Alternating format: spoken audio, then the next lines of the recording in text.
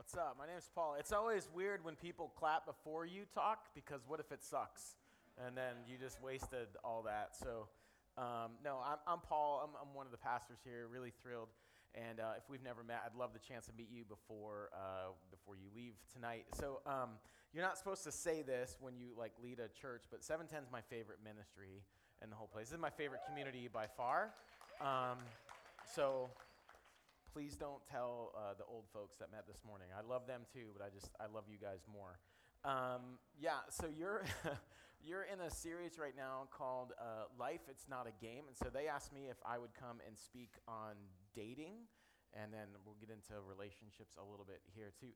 But there's a couple things that just kind of have to be stated, that these are kind of caveats that you just need to know first. So I'm not currently dating. I've been married for 15 years.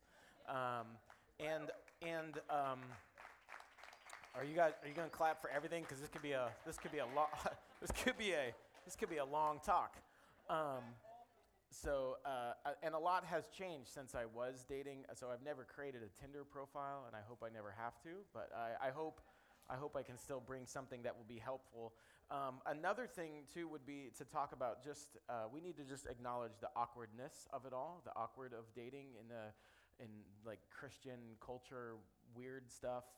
Someone was saying to me before, she's like, why can't there just be somebody who loves the Lord, likes you back, and isn't weird? And I was like, I don't know. I've never encountered that scenario in my years of ministry. And then, as when I was pastoring 710, I honestly loved it when two people would find each other in this community and start dating. I loved it and I hated it at the same time because it was like, okay, this is either going to work out and they're going to get married, or I'm never going to see one of them again, because there's always something. And I always thought that was really weird because I was like, the world has a particular way of dating. And as Christians, we're supposed to be a counter-culture community, meaning we're supposed to actually look different than culture. But you guys, we were all doing the same thing, and it all ended the same way. And I thought that wasn't just really great. So we're going to just kind of acknowledge just kind of the awkwardness of the Christian community. If you're not a Christian and you're here because you thought well, I just want to kind of fish in a different pond, you really don't know what you got yourself into. So it's not what you think it is. But now, the other thing, too, there's a lot of disclaimers, I'm sorry. But the Bible does not talk about dating, but it does talk about our relationships with one another. So this teaching is going to be wisdom from the Bible applied to this context. And then the last thing that I want there's two last things. One would be that God and us as leaders are very pro-relationship. So if you've got this kind of picture that God's not into you being with each other, that's not true. He created it and he desires that. And we, as people who love you and want to just serve you with our lives, we also want to see that happen too. So romance, companionship, marriage, sex, all from God, all of it's good, and it's best experienced in accordance to God's design. And we just want to help kind of share what that is with you. And then last thing, if you came thinking that tonight was going to be the one dating talk to rule them all, this is not it. This is a part of a long conversation that hopefully gets worked out in communication in community. So I want to start with a quote from a guy named David Brooks. He's a columnist for the New York Times. He wrote an article called The Social Frontier Facing the New Modern Single.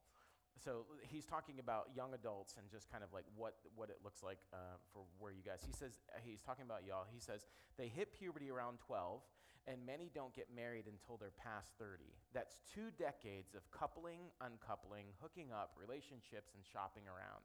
This period isn't a transition anymore. It's a sprawling life stage, and nobody knows the rules. Sound familiar? Sorry, it got really quiet in here. No more clapping. Okay. He says, once young people came a calling as part of courtship, and then they had dating and going steady, but the rules of courtship have dissolved. They've been replaced by ambiguity and uncertainty. Cell phones, Facebook, and text messages give people access to hundreds of friends that only increases the fluidity, drama, and anxiety. So that article's written, obviously a few years ago because he's talking about Facebook. No one's on Facebook anymore. But when he wrote that and when I read that, I was like, you know what? Unfortunately, that really does describe a lot of the conversations that I have with many of you, like words like ambiguity and uncertainty and drama and all this kind of anxiety that gets produced. So there was somebody on Twitter wrote, like, this is the adventure of Christian dating. One date means I'm either going to be engaged in 3 weeks or I'll never talk to this person again. And unfortunately, that is a really common scenario. And it makes me sad that something that really should be associated with words like fun or exciting are really more described as sad or exhausting and stressful. And it really shouldn't be like that. And the reality for many of you in the room, that sometime in your 20s, you will go through this process of dating, and you will meet someone and maybe potentially be married in your 20s or even in your 30s. But what we need help with, and what I want to try to do in the next little bit here, and then if I don't go too long, we'll have time for a little bit of Q&A at the end, but is help with what are some rules to this process of dating. And when I did this talk a few years ago, the title was How Do We Date Right in a Swipe Right Culture? And so that's what I want to be able to do, is kind of give you some ways that you can date right in a swipe right culture. And because the lack of just the intentional dating process really adds to the stress of what it is. So I want to give you my definition for dating, if you take notes or if you care. This is how I'm going to define dating through the rest of this talk. So dating is a process of evaluating a person where if you discover if they are a good fit for you to link with for the rest of your life. That's pretty romantic, wouldn't you say? Dating is a process of evaluating a person where you discover if they're a good fit for you to link with for the rest of your life. So dating is a process, and that's really intentional language because process has movement to it. It's a series of actions unto a predetermined end. The problem is, so often we treat dating like a status that we sit in, not a process that we move through. Here's what I mean by that. Like, many of us, we've so kind of like either idolized or glamorized dating into like, it's a status that we have to reach. It's like at Chick-fil-A, like I gotta get to like red level or silver level or whatever. Like, no one likes Chick-fil-A. Okay, I'm a pastor. We have to eat there. Sorry, Christian chicken is the only thing we're allowed to eat. But we treat dating like this status that like we have to get to rather than a process of evaluation that we're actually moving through. It's meant to have movement to an end. So let me pray and just ask God to help us here so we can work through this. So just help. Let's pray and ask God to help. Father, we love you. And God, just that very last song that we sang, Father, that you'd change us from the inside out. I do pray that, God. And that only happens through your Spirit. And God, I know we're making jokes, but I also know that this topic is really serious. Relationships are really serious, and God, for many of us, myself included, this particular topic does carry with it some pain and some trauma, and God, I'm acutely aware of that tonight. So I'm asking you, by your Spirit, God, to bring instruction and illumination. And God, in many ways, I'm asking you to bring healing. And God, where there are places where we've been wounded, God, I pray that we would just have an overwhelming awareness of you as the physician of not just our bodies, but God, of our mind and of our very souls. And so I'm praying that you do that tonight. God, help us, give me the ability to communicate clearly and speak to us tonight. So the challenge with a talk like this is that the Bible really doesn't have a whole lot of verses. There's no verses about like Moses asking Zipporah out on a date to Chili's, right? It's a pastor Bible joke. Not a very good one, apparently. But the scriptures do have a lot to say about how we can evaluate the relationships that we have. And so I want to lay out for you in this talk principles that can guide you in a process of statement and process of dating. And I'm saying principles, not steps. And here's what I mean by that. And I know that you would love just like somebody to just give you like some instruction, somebody to just give you like a step-by-step instructional guide on how to date. If I buy a desk at IKEA, I want step-by-step instructions, not a book on general principles regarding the properties of wood and metal. And I want step-by-step instructions because I want to know precisely how to assemble a desk. But dating does not work this way because human relationships are too dynamic. They're not the same. I've heard it said that dating is more like sailing a ship across the ocean. So if you're doing something like that, steps don't work when you're crossing the ocean on a boat. You cannot get turn-by-turn directions because the environment is too dynamic. And even if somebody did give you like a step-by-step book, it would just be the story of what worked for them at one time, and it's not always the same thing that you're going to encounter at your journey. So principles, however, teach you how to respond in different scenarios and challenges, how to use a compass, how to chart a course, how to navigate using the North Star, that kind of help you no matter what your scenario is. So principles are unchanging truths that you can use in ever-changing environments. Principles are unchanging truths that you can use in ever-changing environments. So I'm going to give you the first principle, and that's like when you are dating, date with clarity. When you're dating, principle number 1 is date with clarity. Ephesians chapter 4 says that the hallmark of the people of Jesus is that we speak the truth in love. One of the statements that I use around here with our staff is that clarity is kindness.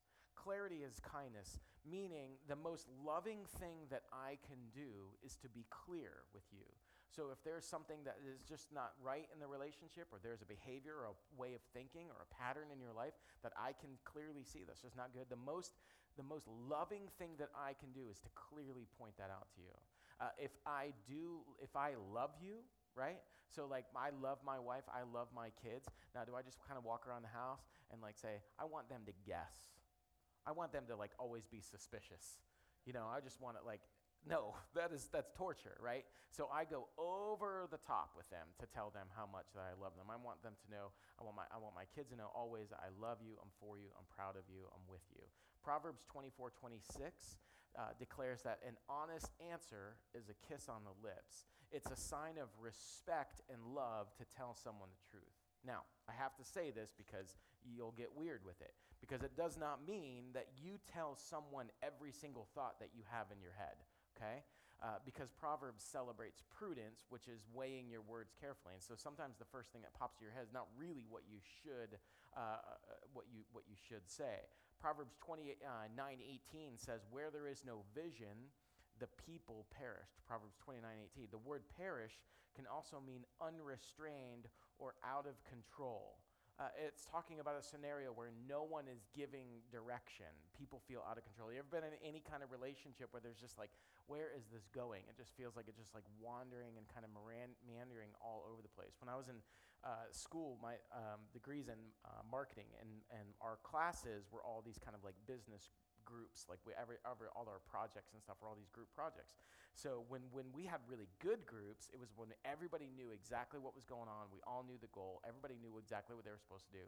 We had really bad groups. It was a free-for-all. Like this person's doing this thing, no one really knew what we were all trying to do together. So clarity in the relationship is like we're clearly going in the same direction. So 3 important places of clarity in dating. 1 is you need clarity and initiation.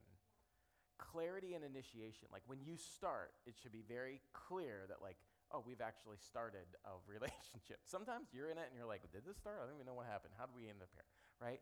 And there was a national survey that indicated that only 12% of American women asked anyone out the previous year, okay?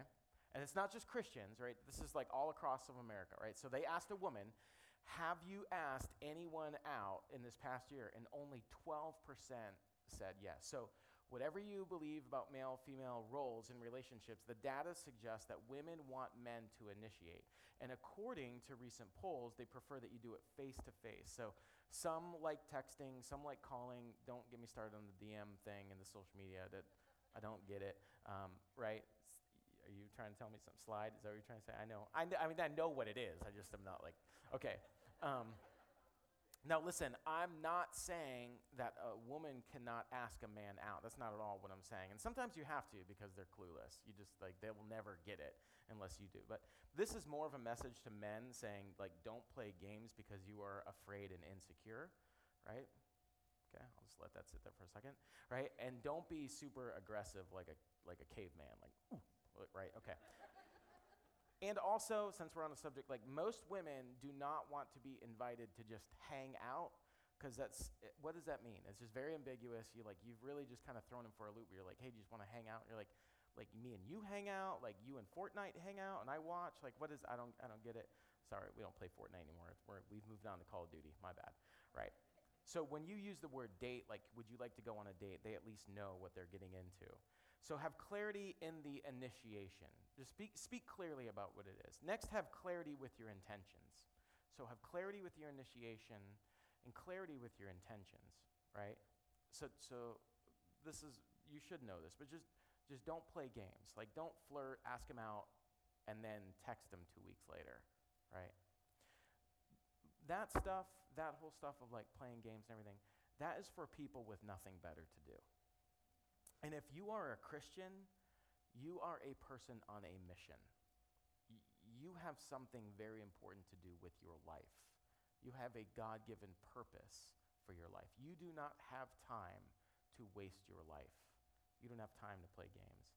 In a world that does not have hope without Jesus, you have an answer, and you are joined with Jesus in the restoration of all things. You don't have time to mess around, so say what you mean and mean what you say. Be clear about the process. Be clear about like what the intentions are. Now, this does not mean that like if you see a cute girl, you just walk up to her and be like, I would like to start the process of evaluation now, right? Don't do that. That's not what I'm saying here, right? It means that, look, if you enjoy talking to her, you think she's fun to be around, just ask her, hey, would you like to go to have dinner? Or would you like to go have coffee or go on a hike? And then after that, then ask her, would it be okay if I call you and we actually do something like this again? And then after a couple of dates, if you get that far, she's going to start thinking things like, okay, that's when you need to say something like, hey, look, I want you to know I'm really enjoying spending time with you. I'm really not trying to get married like next week, but I'm also not wasting your time. I've enjoyed getting to know you, and I think you're the kind of person that I could see myself in the future. So do you mind if I keep calling you and going to places with you and eating the food with you? Like, are you okay with that? That's how you're clear about what the intention is. And so you got to be clear about the initiation, clear about the intention, and then the last thing is give clarity about the exit. Give clarity about the exit. So it's important to be clear with each other. And again, this is the one that's the most difficult because this one feels like the hardest, right?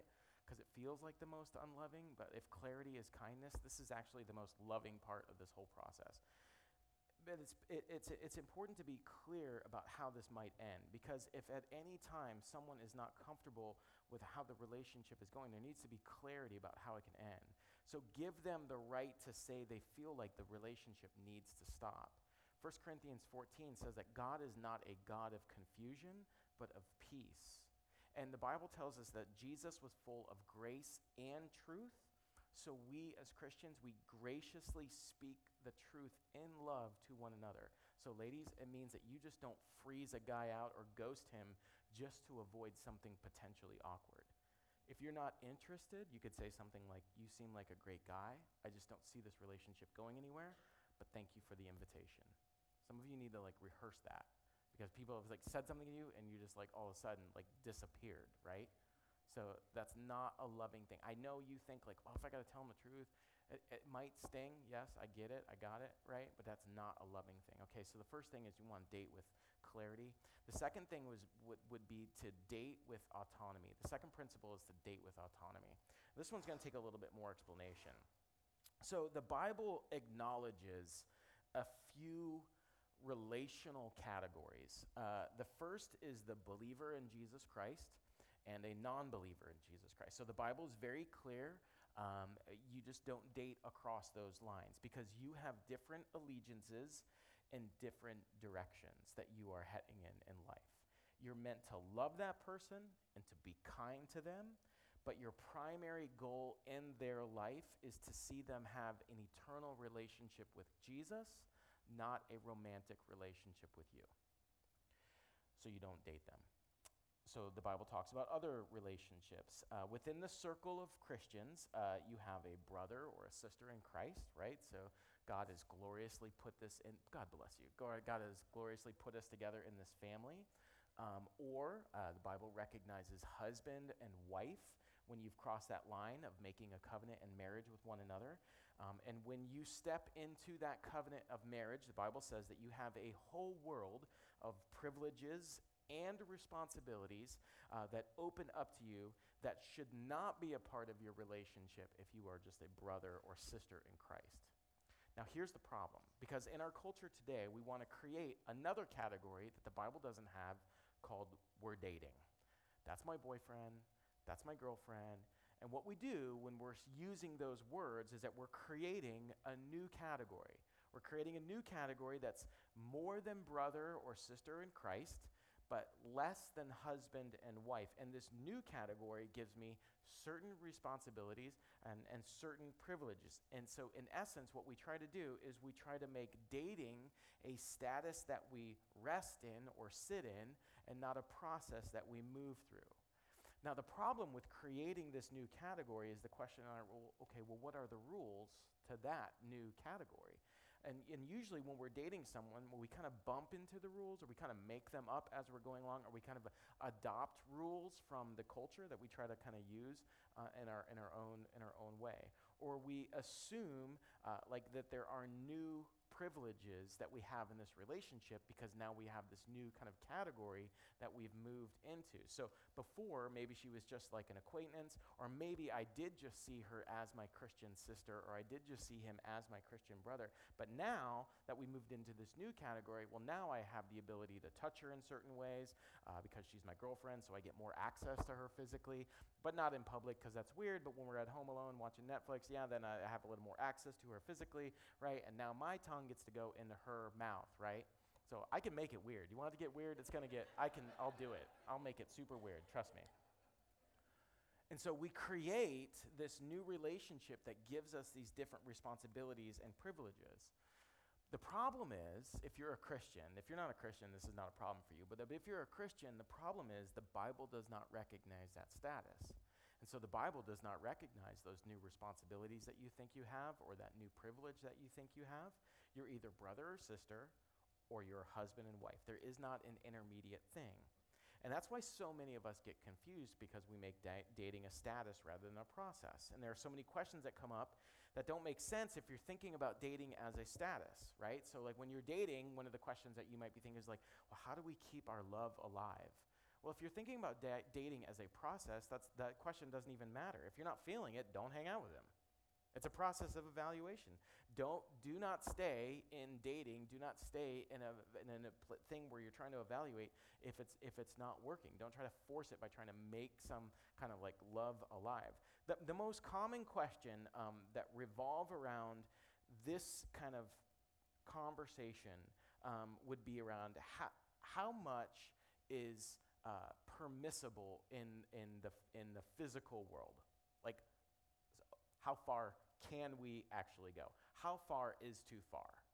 Now, if you're married, the Bible is very clear about this. So check this out. Proverbs 5:19. May her breasts satisfy you always. May you ever be intoxicated with her love. Boom. Told you God loves marriage, right? So God's, okay, if you're married, there you go.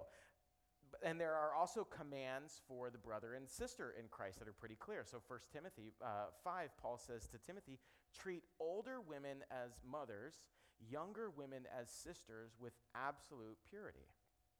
Okay, well, what about my boyfriend? What about my girlfriend? There are no verses for that category because God doesn't acknowledge that as a category. So if I'm dating, I have to fall back to these texts like 1 Timothy 5. So if I'm using this kind of 1 Timothy 5 text, and that's describing me as like a brother or sister, right? So now I have to ask the question, like, how far physically is too far with your mother? Or how far physically is too far with your sister or your brother, right? It's getting weird. I like it. So the Bible, now again, remember what I said at the beginning. God is all about relationships. It's all about marriage. It's all about sex. It's all stuff that he created, right? And the Bible, but the Bible, and we're going to talk about this in just a second, for your good and for your joy draws a very hard line between what is permissible sexually. In marriage, much. In singleness, none. In dating, still none, right? And some of you will be dating, you've been dating for a while, and you're like, okay, I'm listening to you, but we've been dating for a long time, and it's kind of like we're married.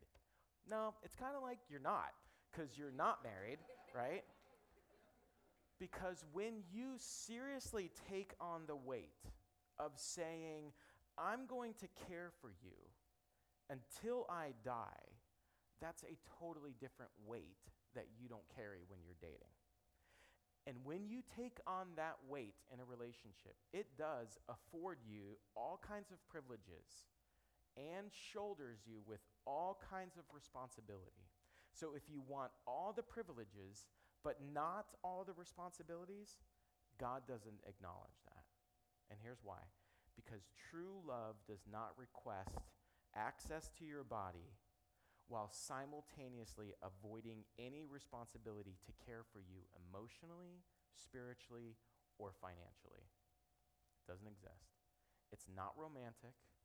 It is dishonoring, and it is dehumanizing because it treats you like property and like a commodity that you can leave and swap out with no repercussion. Dating is not a way for you to maximize benefits and minimize obligations with a person. It is not romantic to use another person or to waste their time. Date to evaluate, and evaluate as quickly as you can, but as long as it takes. So that's why you want a season of real evaluation in your dating that leads to a solid conclusion. Either we're a good partnership or we're not. And the way that you evaluate that is how they approach their relationship with Jesus. How do they approach their battle or their struggle with sin?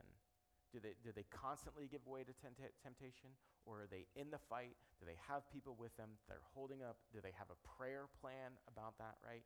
You do not want to date someone that is all drama. When Taylor Swift sings, "I knew you were trouble when you walked in," that is ridiculous. That is absurd, right? If you know that, do not get with that person, right? So do not date drama. You want to marry somebody that you can go through the drama of life with. Do not date chaos. Do not marry chaos. You want to face the chaos of life with someone who is chasing after Jesus like you are. And if you're listening to all this, you're like, oh my gosh, why did I come tonight? I have to break up with my boyfriend or my girlfriend. What a stupid night to show up at. Listen, honestly, the point is not so much the terms boyfriend or girlfriend. I don't care if you use those terms. What I care about is what you mean when you use those terms. And so if you are dating, be honest with yourself and with each other. And if you mean by boyfriend and girlfriend, this buys me certain privileges and a certain amount of access to this person, then I'm telling you, it does not. At least not under God. Maybe under some other kind of rule. Maybe some other kind of rule that you make up, but not under God's rule. And you have a choice. You can live under God's rule, you can live under yours, and one of it will lead to ruin. The other leads to life. So if you do use those terms, remind yourself, I have no right to this other person's body. I have no claim on this person's life. This person is not mine. She's a daughter of God, my sister in Jesus, and I'm going to treat her that way. He's a son of God, my brother in Jesus. I'm going to treat him that way. The third principle, this kind of ties together, is this principle of purity. Now, I understand, trust me, I grew up in a church culture that just did not approach this subject in a very healthy way. And so I have had and wrestled with all kinds of just kind of crazy baggage, just with sexuality and purity and shame and guilt and all that kind of stuff. So if that's you in the room, I'm very sympathetic to them. But purity is really important for human flourishing. So for your joy, that's why God has architected this. Again, people just think that God's this big cosmic killjoy. He's not. He actually brings joy. In many ways, he invented joy, so he's all about it. So, and the big hang-up that most people have with a Christian ethic of purity in dating is that the world will tell you that dating is the season where you're supposed to be able to figure out if you are sexually compatible. That's the version of dating that you are pitched to by the world and by culture all the time. That's the season. That's where you figure it out.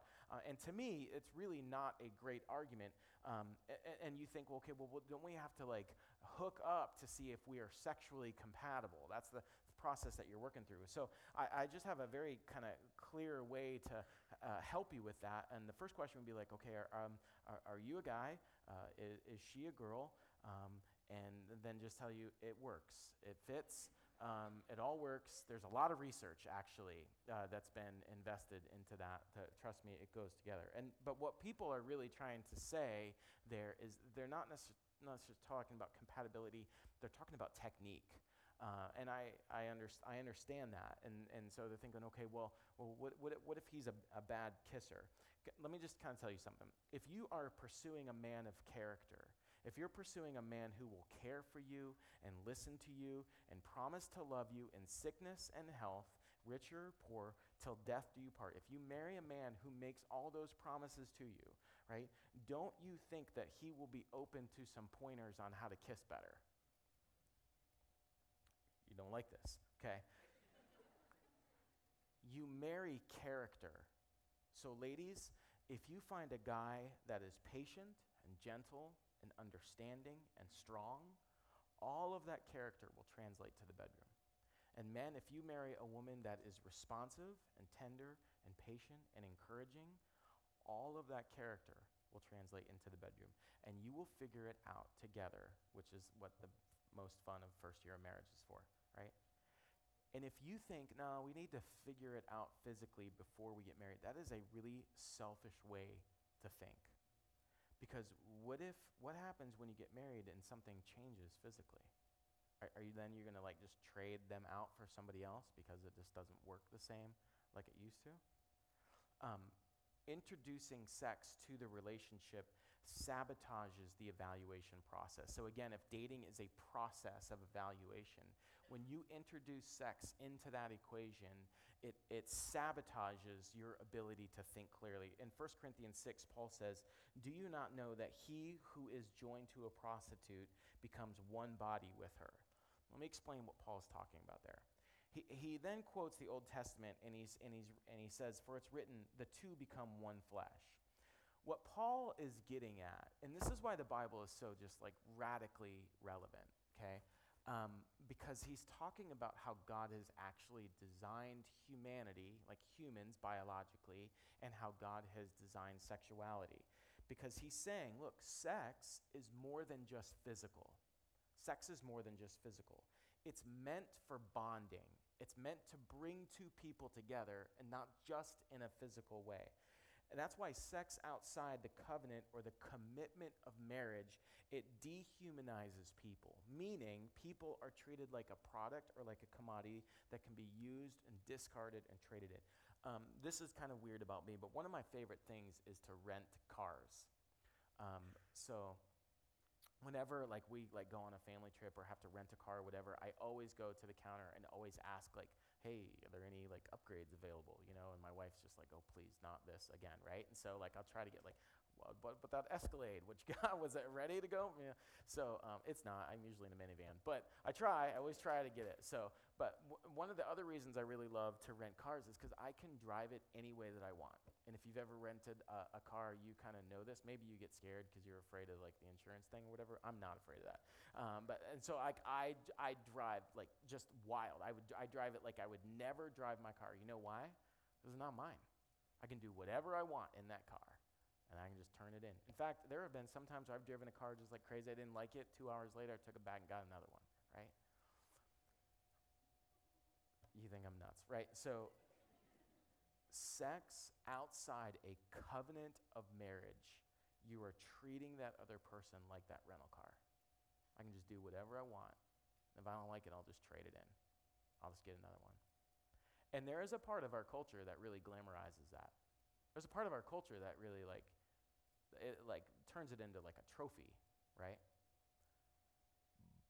But it dehumanizes people. It takes the pinnacle of God's creation and turns it into something that's disposable. That's not why Jesus died for people, because Jesus doesn't think that way about people. And if you're a Christian, that should not be the way that you think about people. The other thing to know is that a lack of self-control in your dating will translate into a lack of self-control in your marriage. So if you're dating and there's a lack of self-control, and you just think like, this is kind of just like right now, but like when I grow up, it won't be like this. Let me just tell you something. You are creating patterns right now that just don't magically go away when you say I do. You're creating patterns in your relationship. And you need to ask yourself, do I really want to marry somebody who has a lack of self-control? Do I want to marry someone who, like, right now, like, they're consistently pushing the boundaries on what they know is wrong? Do you really want to live with someone like that for the rest of your life? Someone who makes a habitual pattern of pushing against? Because where does that stop? Where does that stop? And some of you, sadly, some of you have experienced what that looks like with your parents. Because you had parents who had a lack of self-control, and they're no longer your parents anymore. Or they're no longer husband and wife anymore. So often, we will work from this perspective of how close to the line we can get, meaning like how close to temptation, how close to the edge we can get. We never really ask the question, well, how close to holiness can we be in our relationship? How godly do you think we could be in this relationship?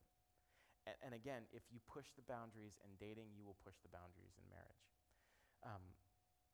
But what Paul's talking about here is that sexuality is not just something that we do to feel good. It is, but it's meant for bonding. It's meant to bring us back. And there's biology that backs this up. So when you connect with somebody physically, your body gets a spike of a chemical called dopamine. And the limbic system of your brain begins to associate that person with the release of these chemicals, and so it seeks out that person. So when you physically connect with a person, your body releases this chemical, it triggers something in your brain, and now when you see that person, like it's like you begin to have like this addiction to that person because you have that physical experience. So when you break up, your brain kind of goes into this like panic mode, and the fight or flight response of cortisol and adrenaline kicks in because you've made yourself physically addicted to that person. And when you do that, it messes up your ability to evaluate that person properly. What Paul is trying to say here, and I'll try to make this really simple, we are not meant to wire ourselves to each other chemically and then tear each other apart. So if you've experienced sexual relationships with multiple people, and I've talked to lots of like people in counseling about this, you will feel, if you're honest, you will feel like I left a part of me with each person that I was with sexually. And God created that to work with one person forever, which is beautiful. Like I'm shared with that person. When we do it outside the context of a covenant that lasts forever, it's tragic because it means that I have like little pieces of me all over the place with all these people because God's designed us for that moment of bonding. So when you introduce sexuality into the relationship, it makes you stay in a relationship that you shouldn't be in, and it makes the breakup way more painful because you are ultimately giving more than just your body. You are giving more of yourself to somebody, and it wasn't the right somebody. Now, there's so much more to be said about this, and honestly, this needs its own message, and that's not what this is. But I have to say this real quick, and then we're almost done, I hope. Because I know that for many of us in the room, this topic with it carries just a ton of baggage. And in your life, you might have some guilt and some shame that's associated with you because of your past or maybe even your current sexual failures and sin. I will tell you, honestly, my biggest regrets, the deepest places of guilt and shame in my own personal life stem from places of sexual sin and failure. Adam and Eve, if you don't know the story, so Adam and Eve in the garden, they sin against God in Genesis. And if you've ever kind of like seen pictures of Adam and Eve, like, you know, once they sin, they are hiding, they hide from God, and the scripture says that they kind of tie some fig leaves around themselves. So when they make those fig leaf clothes, like where do they cover up? You're like, are we supposed to talk about this in church? This doesn't seem right. Where do Adam and Eve cover up with the fig leaves? They're private parts, right? Good job. In our house, we call them the bathing suit parts. So with my kids, not with my wife. We have the other words. God, I shouldn't say. So I know I was getting so close. I gotta wrap it up.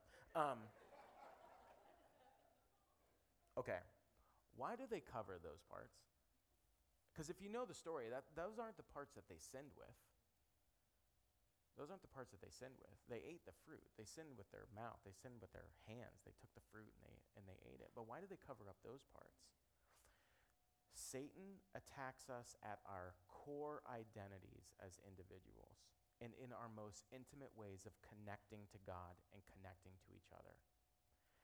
And so when you sin sexually, it goes at your core identity of who you are as a person and the core, most intimate way that you can connect with another person. Last thing I just want to say real quick about this topic. If that's you, if you're sitting here tonight, if you're like me, and you would say, my area of deepest regret is certainly in this area of sexual sin and failure, grace, mercy, forgiveness are all available in and from Jesus. And the invitation of the gospel is to turn from your sin, to call out to Jesus, and walk in freedom. Jesus is in the business of taking shame away. It's what he does. That's the message of Jesus. That's the message that we preach about, sing about, hold on to around here. And if you're thinking, man, I'm listening to this, and this like godly person of character that you're talking about, they would not be interested in me. I will never find a good Christian person because of my past or because of my failure. And listen to me, if that person isn't willing to marry you because of your past, you can say good riddance to them because they are not like Jesus. Jesus loved us when we were broken, and you want a gracious, grace-filled, mercy-extending, forgiveness-extending spouse, because that spouse is like Jesus. Now listen, that does not mean it's a blank check to just keep on sinning, right? So, because the Bible talks about that. But it means, Lord, I want to pursue and chase after you in the way that you've designed relationships to work. Okay. Last thing is to date in community. Date in community. So we date with clarity, we date with autonomy, we date with purity, and we date in community. It is wise to allow other people that you trust into the conversation so that they can provide wisdom throughout the whole process. Proverbs 11:14 says, where there is no guidance, a people falls. But in an abundance of counselors, there is safety. Proverbs 24:6, with many counselors, victory is sure. So what the Bible is teaching there, what the wisdom writer is saying is getting the right voices in your life can keep you from spending too much time with the wrong person. Getting the right voices in your life can keep you from spending too much time with the wrong person. And not only can they keep you from dating the wrong person, they can help you to identify the right one. So in the Song of Solomon, which is the book in the Old Testament that's all kind of like, it's all about love, right? So in the beginning, it begins with this woman and speaking, and she says, let him kiss me with the kisses of his mouth, right? So the book opens, she's already infatuated with this guy. And when you get infatuated with someone, you lose your clear thinking. And when you meet this woman at the beginning of Song and Songs, that's where she's at. She's totally infatuated. She said, let him kiss me with the kisses of his mouth. She's looking at this dude. She's like, I want his mouth on my mouth, right? So, but you see as the book begins to progress, there are 4 different people who speak in Song of Solomon. So you see the woman, the man, God, and her friends. And you see her friends as she's talking about this infatuation that she has with this guy. And when it's his friend's turn to speak, they say, listen, we love you, and we are not like infatuated with this guy, so we can speak impartially. And he is and we can tell you whether or not he's the right or proper person for you to set your affections on. And some of you, you get involved with people, and all your friends and all your counselors and all the people who are wise in your life, they say to you, look, this does really not look like a great fit, but you're so infatuated that you actually, instead of cutting that person out, you start cutting out all the people who tell you, I don't know if you should be with them, I don't know if you should date them, right?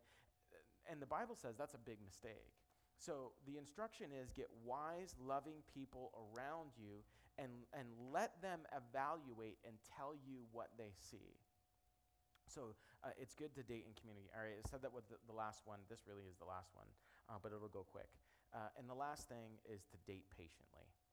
Date patiently. In 1 Timothy 5, Paul is talking to Timothy, and he says, don't be hasty in the laying on of hands. And what he's saying there, he's talking about leadership in the church, and he says, look, like, don't be in such a rush to give that person a bunch of responsibility, a bunch of leadership in the church.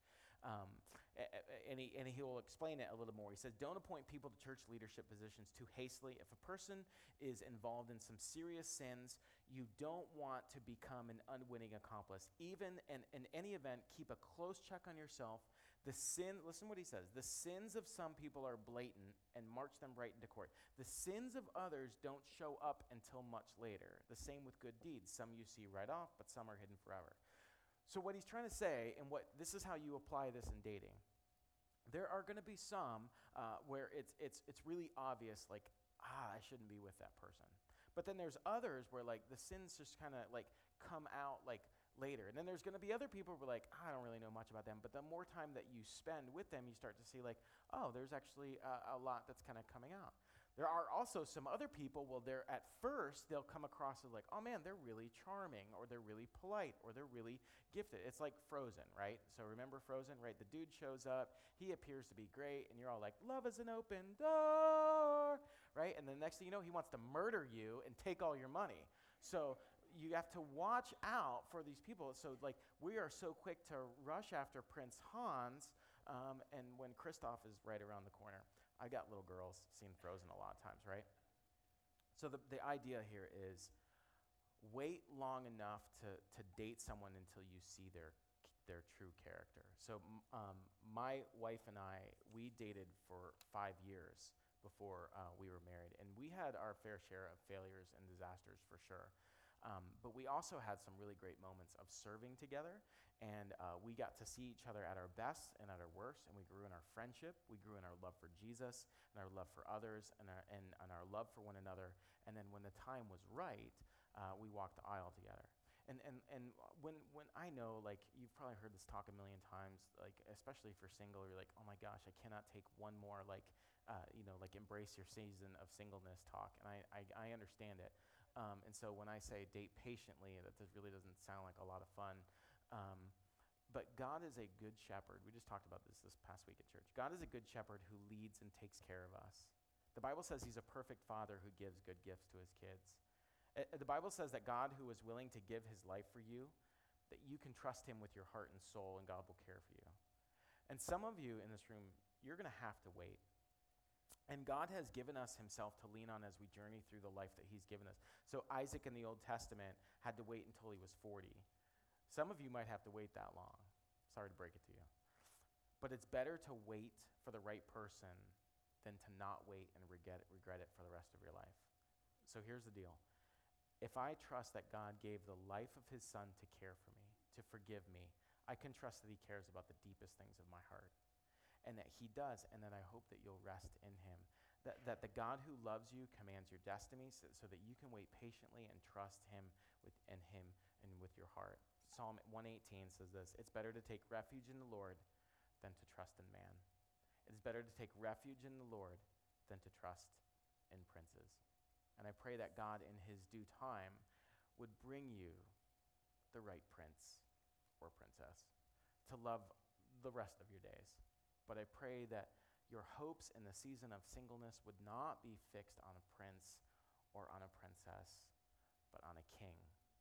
And that you'd walk with him, and that you would believe that he loves you, and that he'll lead you to the right person in his time. So we have a little bit of time for Q&A. Okay, so Corey's got a mic back there.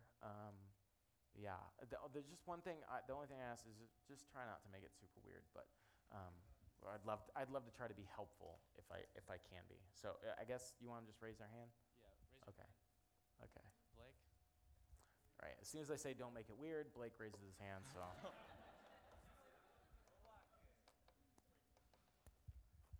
You said something striking at the beginning about how you were talking with a person who was looking for someone who loved God, someone who liked them back, and someone who, didn't make it weird. So let me ask you, How do you know if they love God? How do you know if they like you back? And you may not be the best person to answer this either, but how do you not make it weird?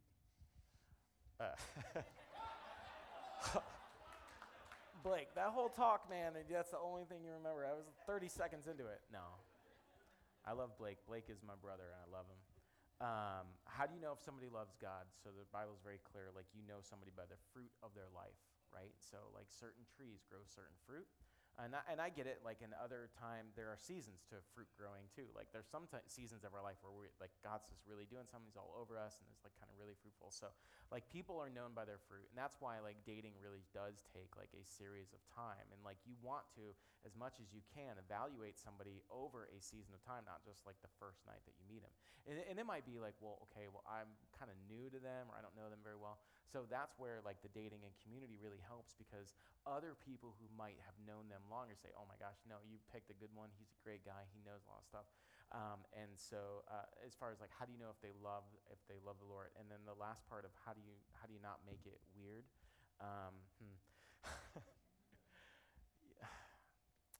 So when you dating has a lot of pressure to it, right? And even like the kind of like the pre-dating thing, think probably has like a lot of pressure too. So I think the more that you add pressure to an already pressurized situation, you just cannot help but make it weird. And so I think if you manage expectations on the front end, and I'm serious, like if you can take like the idolatry or like the, oh my gosh, I have to get into relationship. If you can release that pressure from it, it will help you to be more natural and more normal. And some people are going to be like, this is what I have learned like over time in young adult ministry and kind of like in church world. They really like is like it is amazing like that like certain people just kind of like find each other, because there's certain there's certain people who would be like, oh my gosh, like who is that person going to be with? And then they find someone who's like, well, that was pretty great, Lord. You put somebody like totally with them, like so compatible. That was amazing. So I think if you can apply that patience to it, and I think if you can take the pressure off of what dating will actually provide for you and manage your expectations, it'll certainly help you kind of chill out a little bit. Maybe. Anybody else? So earlier you had made the comment about when you're dating, you should be dating them like they're a brother or a sister in Christ. And there's also aspects of, in the Bible, it talks about guarding your heart. Would you say it's a good mindset to have that if you have a fear of even being able to interact with this person who's supposed to be your brother or sister in Christ, that you can't interact with them after breaking up with them, that you're not guarding your heart well enough? Yeah, I mean, let's be real. Like, breakups are painful. So, I mean, I think even if you try to go through it like perfectly, there's still going to be some pain to it. When it's talking about guarding your heart, it's talking about like actually like giving your heart over. So I'm not saying like if you interpret guarding your heart as in like you being a stone wall, like you're not going to go on very many dates. I want to tell you like that. But when you hand your heart over to someone who's not your spouse, like that's when the Bible's saying like, listen, like be careful. Like your heart belongs to the Lord and your heart belongs to your spouse. But when you're just kind of like going around like handing your heart over to either other people or other things, like that's probably like where we really get caught up, is we just hand our hearts over to like other things that always crush us and always kill and steal and destroy from us. That's where the Bible is kind of talking about that. I think the reason that I bring up that whole idea of like really treating each other like a brother or sister, I've got 3 younger sisters. None of them have ever broken my heart, because we just don't have that level of like relationship, right? And I think if you can really look at like the person that you're dating, like I want to be in this relationship for their ultimate good. And their ultimate good is for them to grow in affection and knowledge and love for Jesus and love for others. But we don't approach relationships like that. We approach a relationship where like their ultimate good is for them to fall more in love with me. So when we enter into these relationships and we don't treat them like a brother and sister, I think I was talking to Ray about this before. Like we use people to fill us up. Jesus emptied himself for the use of filling us up, right?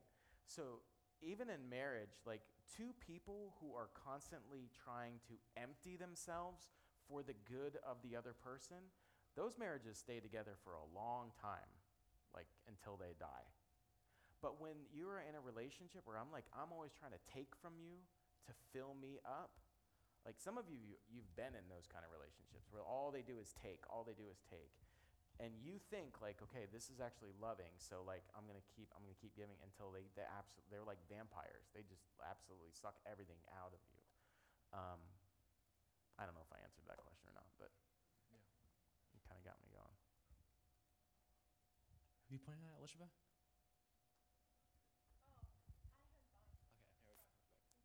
Hi.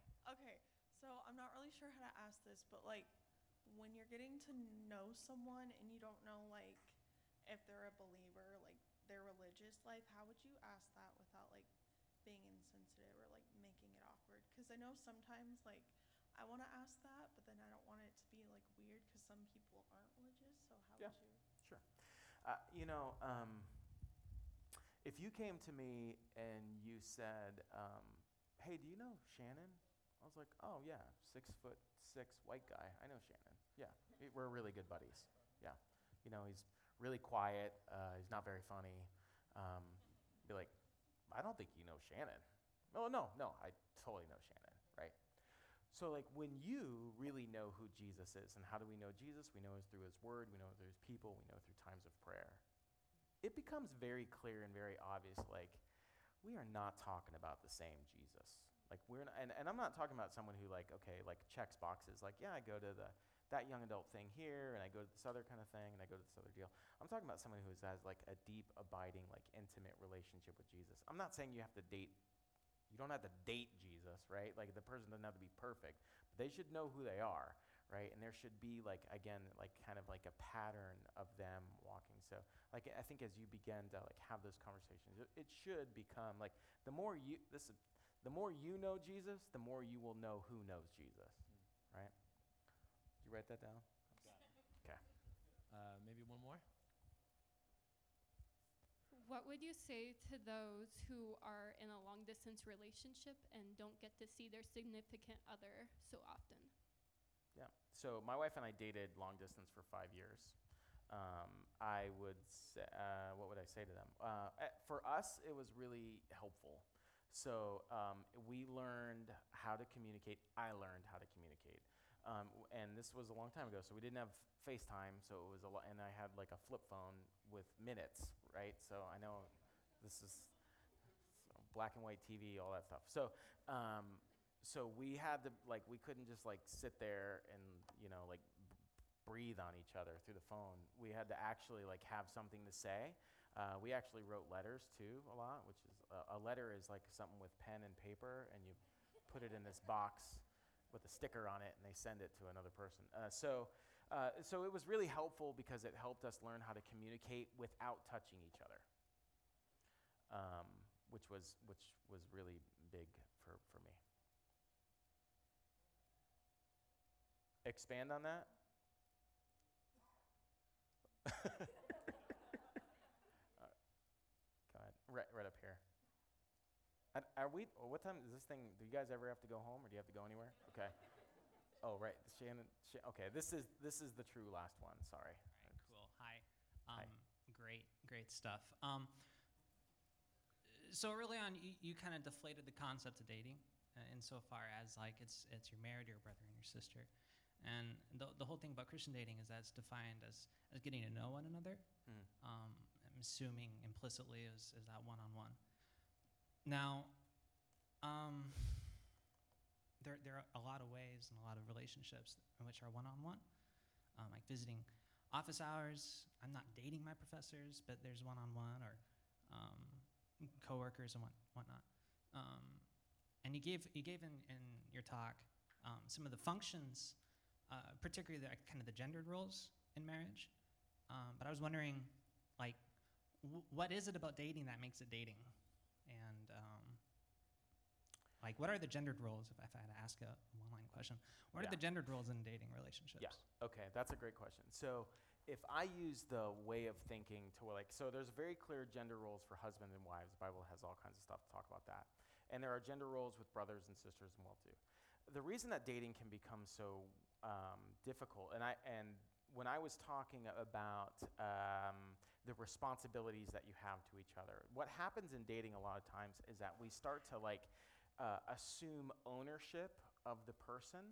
Like, that's my boyfriend, that's mine. So, and then Christians take it even a step further, and they get like really weird, because then they start to talk about like, well, I have to show like leadership, and I have to lead, and then like we know like the Bible calls like wives to submit to husbands, and most husbands don't know what that means. So like when you're like a boyfriend, you're like, you got to submit to me, and you're like, well, it's in the Bible, I guess I better. If I don't do it now, I'll never do it, kind of thing. Like, listen, you as a man have to lead yourself, and as a woman you have to lead yourself. And the bigger talk about submission is when Paul's talking about that, he says, look, the first thing you should do is submit one to another. So the roles that you have as a man and a woman in a dating relationship is that you are to show mutual and humble submission one to another, which means like my role in your life is to lay my life down for your ultimate good and for your growing in your affection and your love for Jesus. It's not like my role in dating is not for me to assume some kind of like practice run at what I'm gonna be when I'm your husband, unless it's a practice run at how do I honor you, serve you, care for you, like protect you by not overstepping these God-given boundaries. So the Bible doesn't really talk about like gender roles in dating, because it doesn't talk about dating, but it does give me some like kind of clear picture of what a husband and a wife should do, and then I think it does give us a picture of how brothers and sisters kind of treat each other. So that's why in the talk, when I went back to like what are our responsibilities? Well, what is the responsibility of a brother to a sister? What is the responsibility of a sister to a brother? I don't know if that's helpful or not. So, okay, that's all the time we got. I'm going to hang out for a little bit, so if somebody wants to else like talk, you can also email me if you want, or you can email. We don't email. Okay, sorry. Or you can meet with Shannon and Corey or Elishaba. That'll be great for them. So let me pray, and thank you guys for giving me a shot. God, we love you, and God, I do pray for this community, and God, as they just navigate life with you and life with one another. I do pray, Father, for their protection, and God, I do pray, God, just against the schemes and the devices of the enemy and the deceiver, God, in all the ways that life is presented outside of you. And God, I just pray that you'd make it abundantly clear that life, an abundant life, is found with you. God, I do pray, there are many in the room who are praying and are asking, God, that you would bring them someone that they can share life with. And so, Father, I just pray along with them. I know that's a thing that honors you. And God, in the midst of their waiting, God, would there be worship, knowing that you're working. We love you. We trust you. It's in your name we pray. Amen. Thank you, guys. Have a great night.